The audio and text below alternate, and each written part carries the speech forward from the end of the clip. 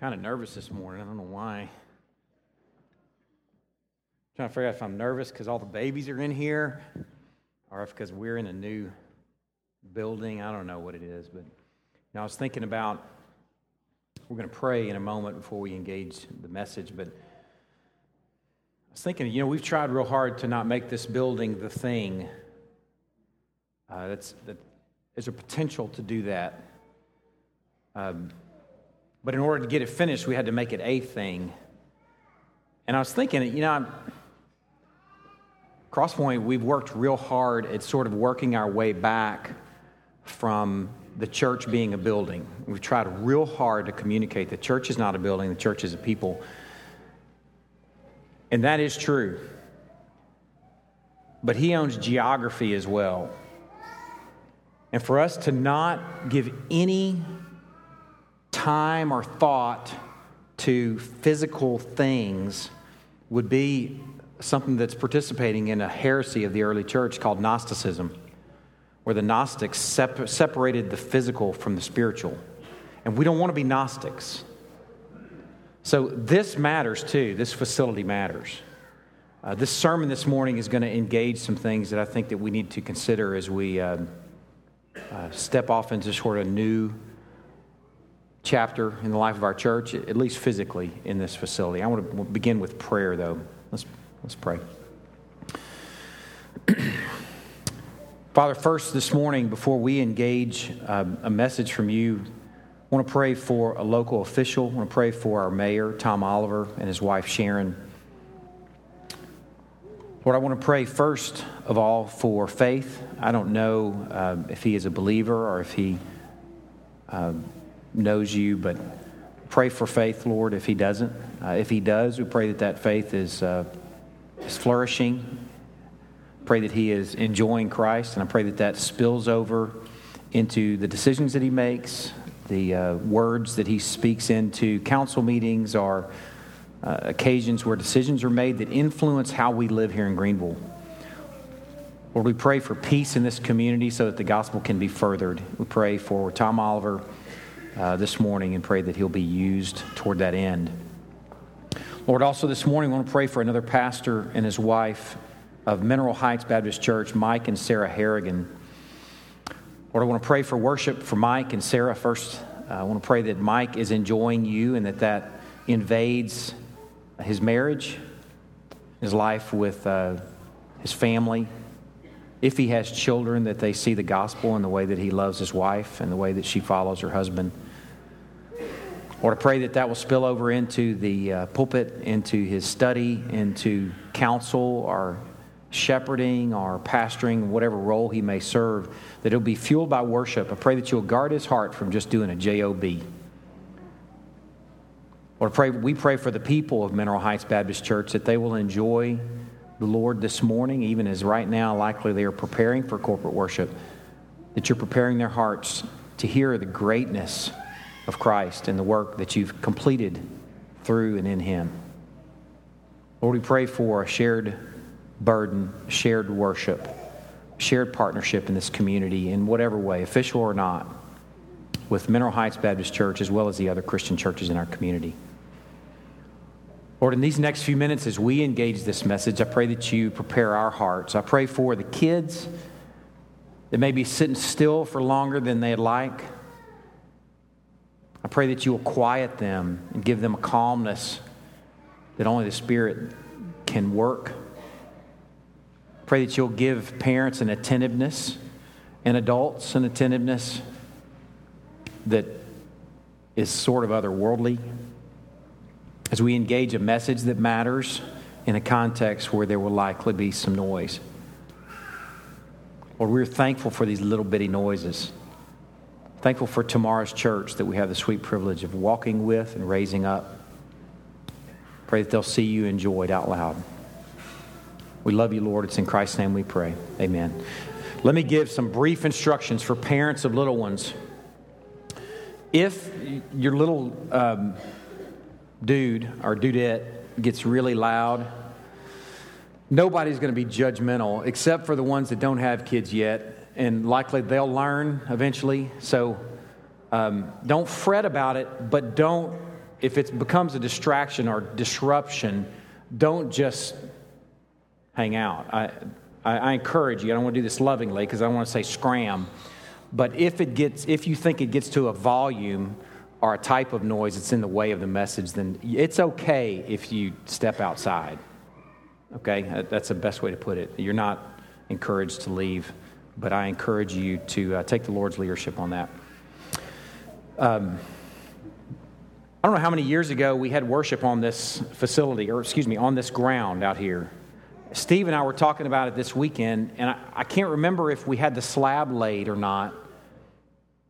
Patrick just shook his head. No, we didn't. Okay, Lindsay knows. It takes a lady to remember those sort of things, or a Patrick. Sorry. We had worship on this site out here, and it was really sort of the beginning planning stage for what we are actually participating in today. And I don't know how many years ago it was now, but 3, 4 maybe. It's been some time now as we realized that we were growing out of that facility, really in some ways from the nursery outward, that we had to do something. And I remember worshiping out here. I even remember the sermon. I remember the comment about Greenville driving by and maybe realizing that we're not sacrificing snakes or chickens or anything like that, that we're actually just enjoying Jesus. I remember a lot of that Sunday morning. So it's sort of surreal for us a few years later to sit in this facility now that wasn't here then and wasn't even really dreamt of in terms of what it actually has turned out to be. This morning I've prepared a message that I think fits with our first Sunday here. And it's in the book of 1 Peter, so I encourage you to turn there. 1 Peter chapter 2. I like who this is from. It's from Peter, hence the title of the book, or the letter. But it's from the same guy that we got to know in the last few months as we finished up John. A guy that we could say was just plain earthy. I mean, a guy that you could even say had rash decisions, rash comments, did some things that were quick-tempered or hot-headed, disappointed not only himself, but disappointed others. The same guy that heard the rooster crow 3 times, that probably winces every time he ever heard a rooster crow from that point on.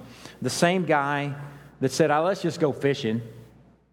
That same guy is the guy that's sharing these words in a letter to believers. Now, I don't know how many years later this is, but he's writing a letter to Christian people, likely Gentiles primarily, in Pontus, Galatia, Cappadocia, Asia, and Bithynia.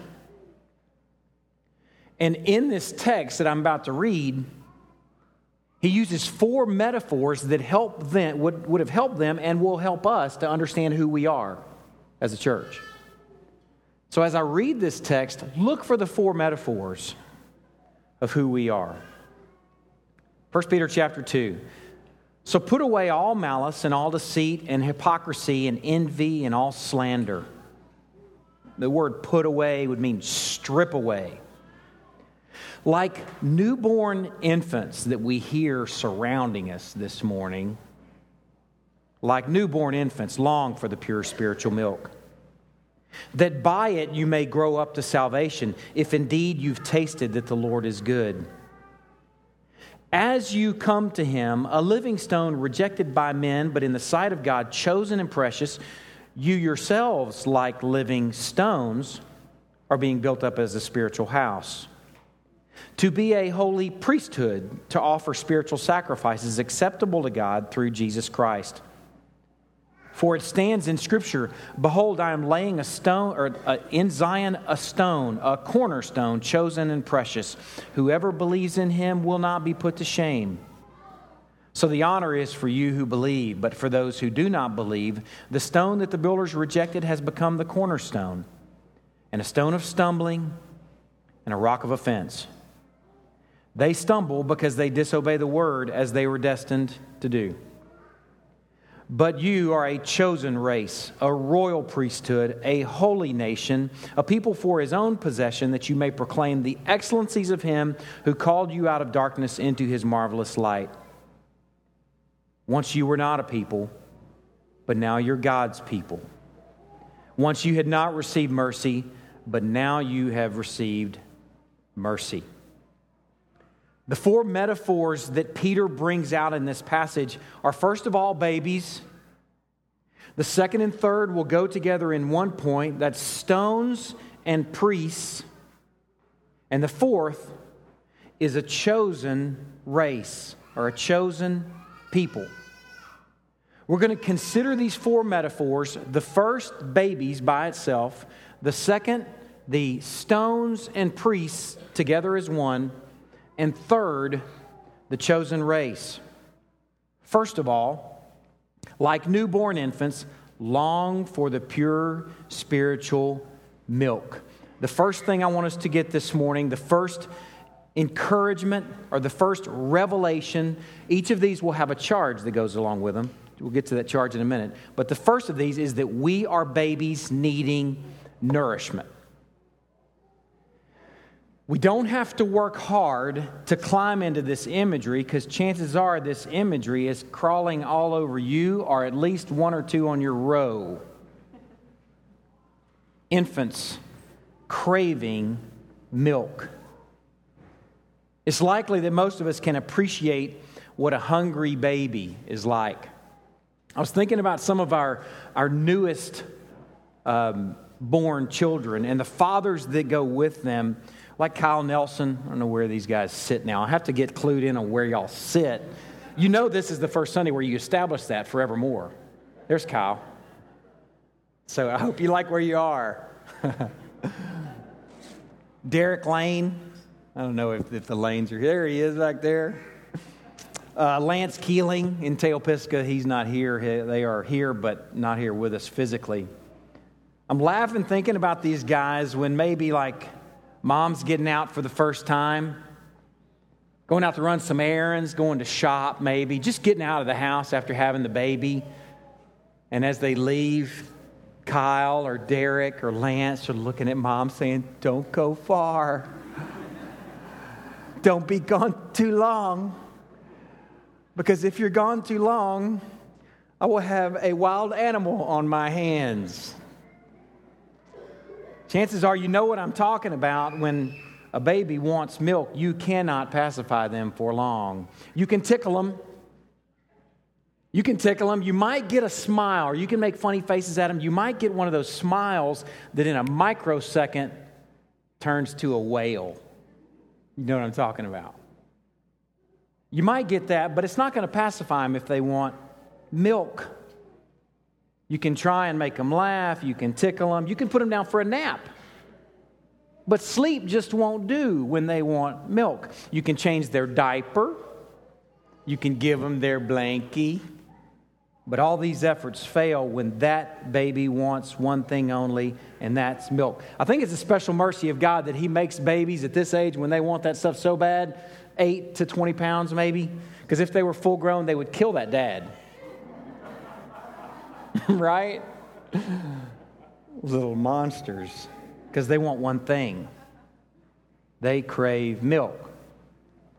So Peter uses this imagery and says that the church should be, the people of God should be like these newborn babies, longing or craving what he calls pure spiritual milk. Now, he doesn't say, at least in our English Standard Version, what that is. Now, there's some clues here. It's not some sort of figurative, imaginary substance, this ethereal thing that he's talking about. It actually has an identity. And it's found, I believe, in two things. First of all, in the word spiritual, and second of all, in the context. Some of you who may have the New American Standard, I bet one of you or two of you or a few of you have the New American Standard in here. It's what I grew up on. I think that version does this passage justice. See, the word spiritual actually means two things, and it can be translated two different ways. It can be translated, as it is here in our English Standard Version, as spiritual, long for the pure spiritual milk. That word can also be translated word. The New American Standard translate this passage, long for the pure milk of the word. So I think the New American Standard does this thing that Peter is saying justice.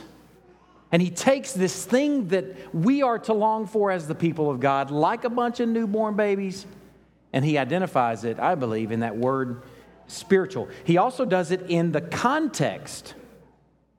Look earlier, a few verses in chapter 1, beginning in verse 23.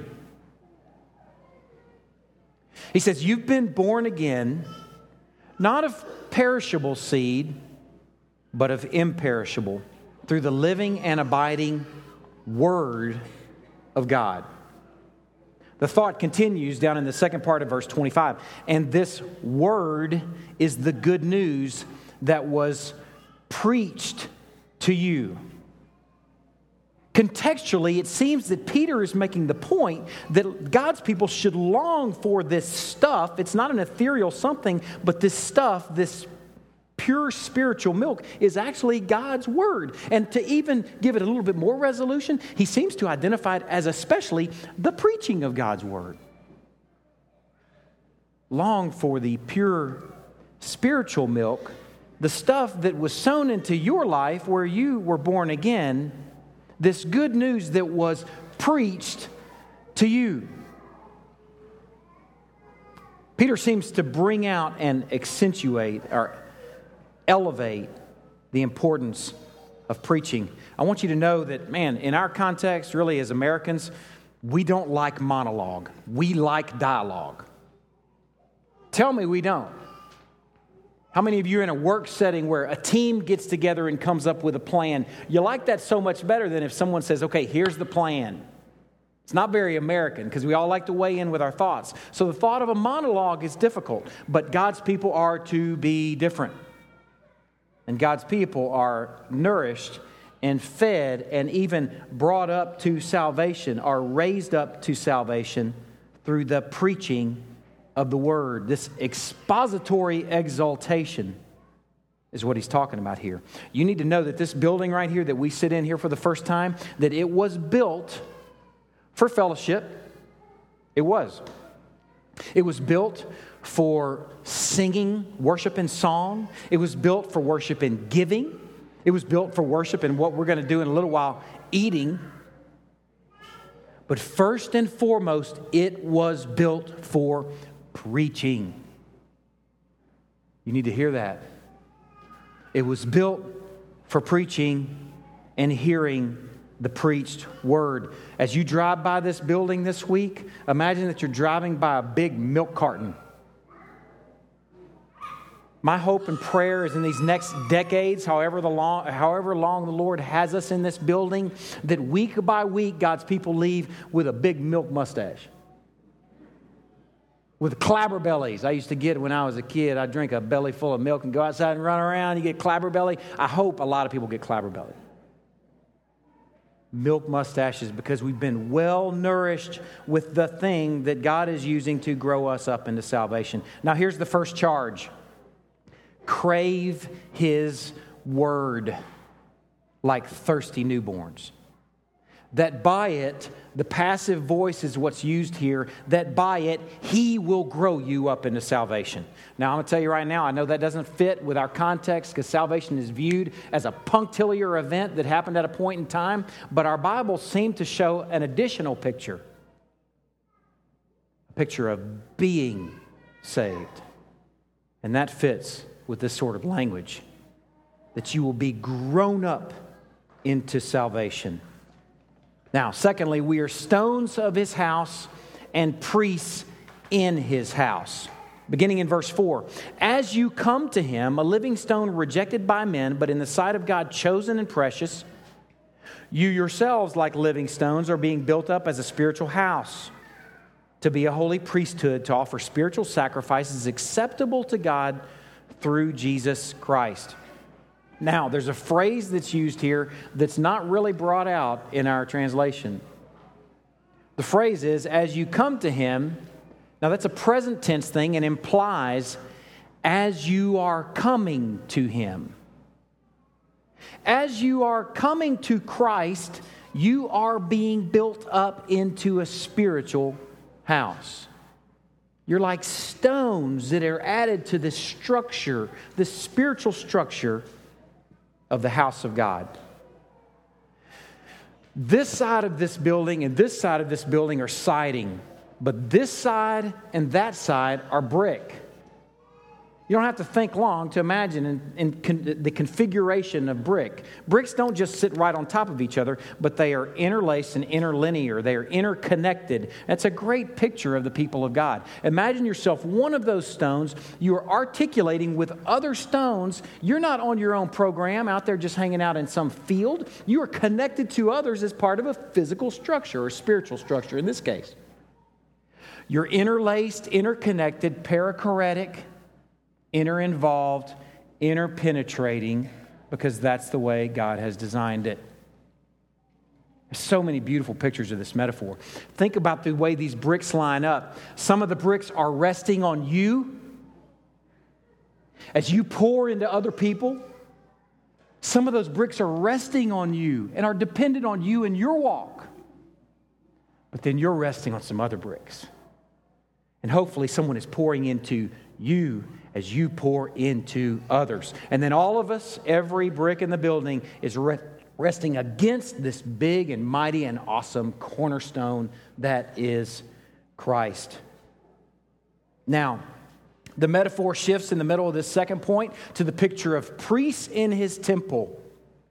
Let's import that phrase again. As you come to him, or as you continue coming to him, you're being built up into a priesthood to offer sacrifices to God.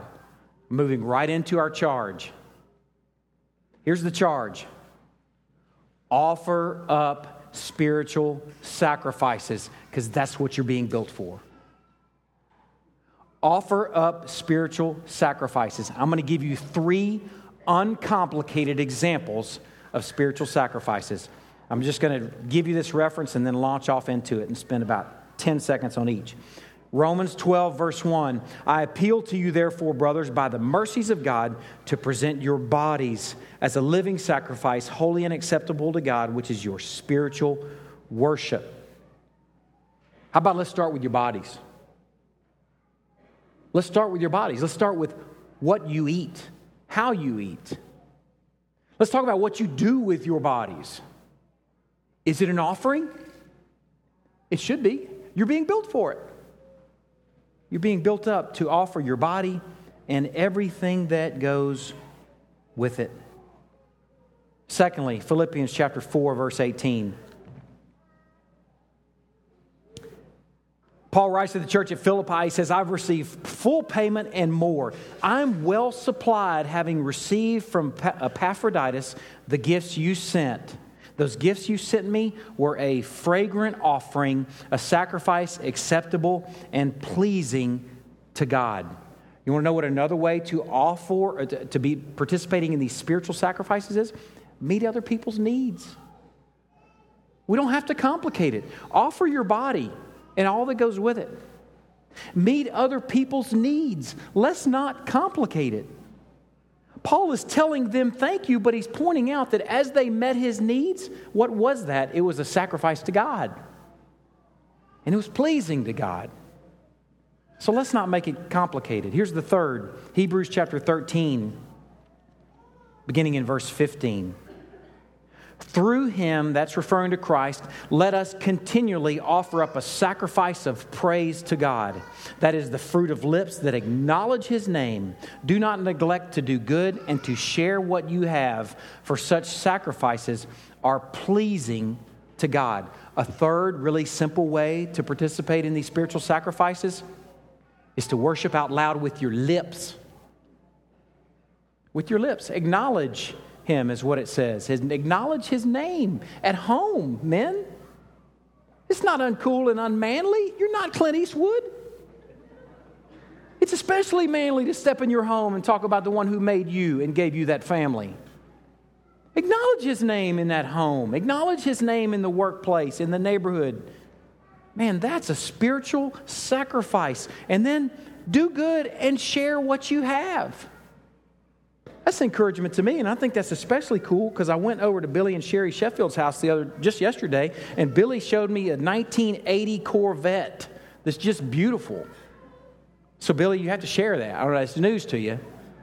It's a spiritual sacrifice for you to share that with me. You don't have to complicate it. Let's just make it simple. Offering spiritual sacrifices isn't complicated, and it's going to be borne out in seemingly unimpressive and ordinary opportunities. And as you keep coming to Him, He's building you up to offer these spiritual sacrifices.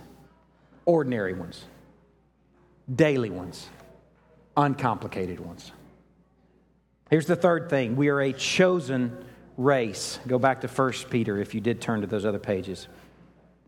Beginning in verse 9, you are a chosen race, a royal priesthood, a holy nation, a people for His own possession, that you may proclaim the excellencies of Him who called you out of darkness into His marvelous light. Once you were not a people, but now you are God's people. Once you had not received mercy, but now you have received mercy. This text that Peter refers to, this reference, comes from Exodus chapter 19. Just listen. Listen to this passage. Let me bring out this point. I think this is of the three in my heart is the one that makes me sing. Exodus chapter 19. At this point, the nation of Israel has sort of been born in the furnace of affliction, in slavery in Egypt. They spent 400 years there, and then God has delivered them through mighty acts of judgment called the plagues, the last of which was the Passover. He's carried them across dry ground through the Red Sea. It's the same Red Sea that swallowed up Pharaoh's army. He's taken them to the foot of Mount Sinai, is where He shares these words with them. It's crazy to think about the context. Listen to the words first, just a few of them. You yourselves have seen what I did to the Egyptians. Here, long swim in a big sea. And how I bore you on eagle's wings and brought you to myself. Now, therefore, if you will indeed obey my voice and keep my covenant, you shall be, hear these words, my treasured possession among all peoples. For all the earth is mine, and you shall be to me a kingdom of priests and a holy nation. God says this about Israelites. If you don't read your Old Testament the right way, then you don't get the New.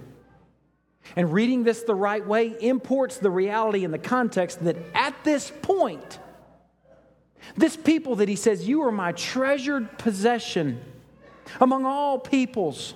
You'll be to me a kingdom of priests and a holy nation. This people has already proven themselves especially unimpressive. They've already proven themselves grumblers. They've grumbled at Moses. I wish we were back in Egypt. At least we had something to eat there. They've already grumbled about not having anything to drink. And they've grumbled about the food. They've already said on a number of occasions, I wish we were back in Egypt and had what we had there while we were slaves. Moses, why did you take us out here into the wilderness to die? A bunch of unimpressive, grumbling, unspectacular, weak people. A bunch of people that really look like a whole nation full of Peter. I love that Peter is the one that imports this. I love that we have an opportunity as a people to engage this, and hopefully maybe for the first time or the first time in a while, we read this and go, wow, a chosen people? Are you kidding me? A treasured possession? Us? Does that ever leave you shocked? It should. That's the point. He's referring here to the church as His chosen people. It should surprise you every time you hear it. It must have shocked Peter for him to bring it back into this text. He has chosen the unlikely for the unbelievable. And he shares it here in this passage the unbelievable reality of this is that you are a chosen race, that you may proclaim the excellencies of Him who called you out of darkness, here Egypt, here our version of Egypt, lostness, sin, Satan, into His marvelous light. It should leave us shocked that He has called the unlikely for the unbelievable charge, and here's the charge, to proclaim the excellencies of Him who called us from pitch darkness to marvelous light. He chose us for this purpose. People like Peter. People like these Israelites, grumbling, complaining. People with short memories of God's faithfulness and His greatness. He's called the likes of us for the purpose of making known His greatness. He chose us to show the world His contrary way. He doesn't pick the finest or the shiniest or the most likely to succeed. He chooses the foolish things of the world to confound the wise, and we're proof of it. The Israelites are proof of it. That should make our hearts sing. It makes much of Him and His grace in reality, functionally, as it's played out. So the charge is we should live in a manner worthy of His choice, although we know His choice wasn't based on our worth. Hear that. Live in a manner worthy of His choice, knowing that His choice was not based on your worth. Man, that's got to make your heart sing. We should live according to His design, honestly, humbly, out loud. Brad preached about it these last couple of weeks, this contrary design. This thing that doesn't look like the world. We should live according to that design because it makes much of God and His ways and His plan. We should live that way, honestly, humbly, out loud, with hands lifted in prayer and hands lifted in vulnerability. And we should marvel out loud at His surprise grace and unexpected mercy. That's showing forth the gospel. We were chosen for that purpose.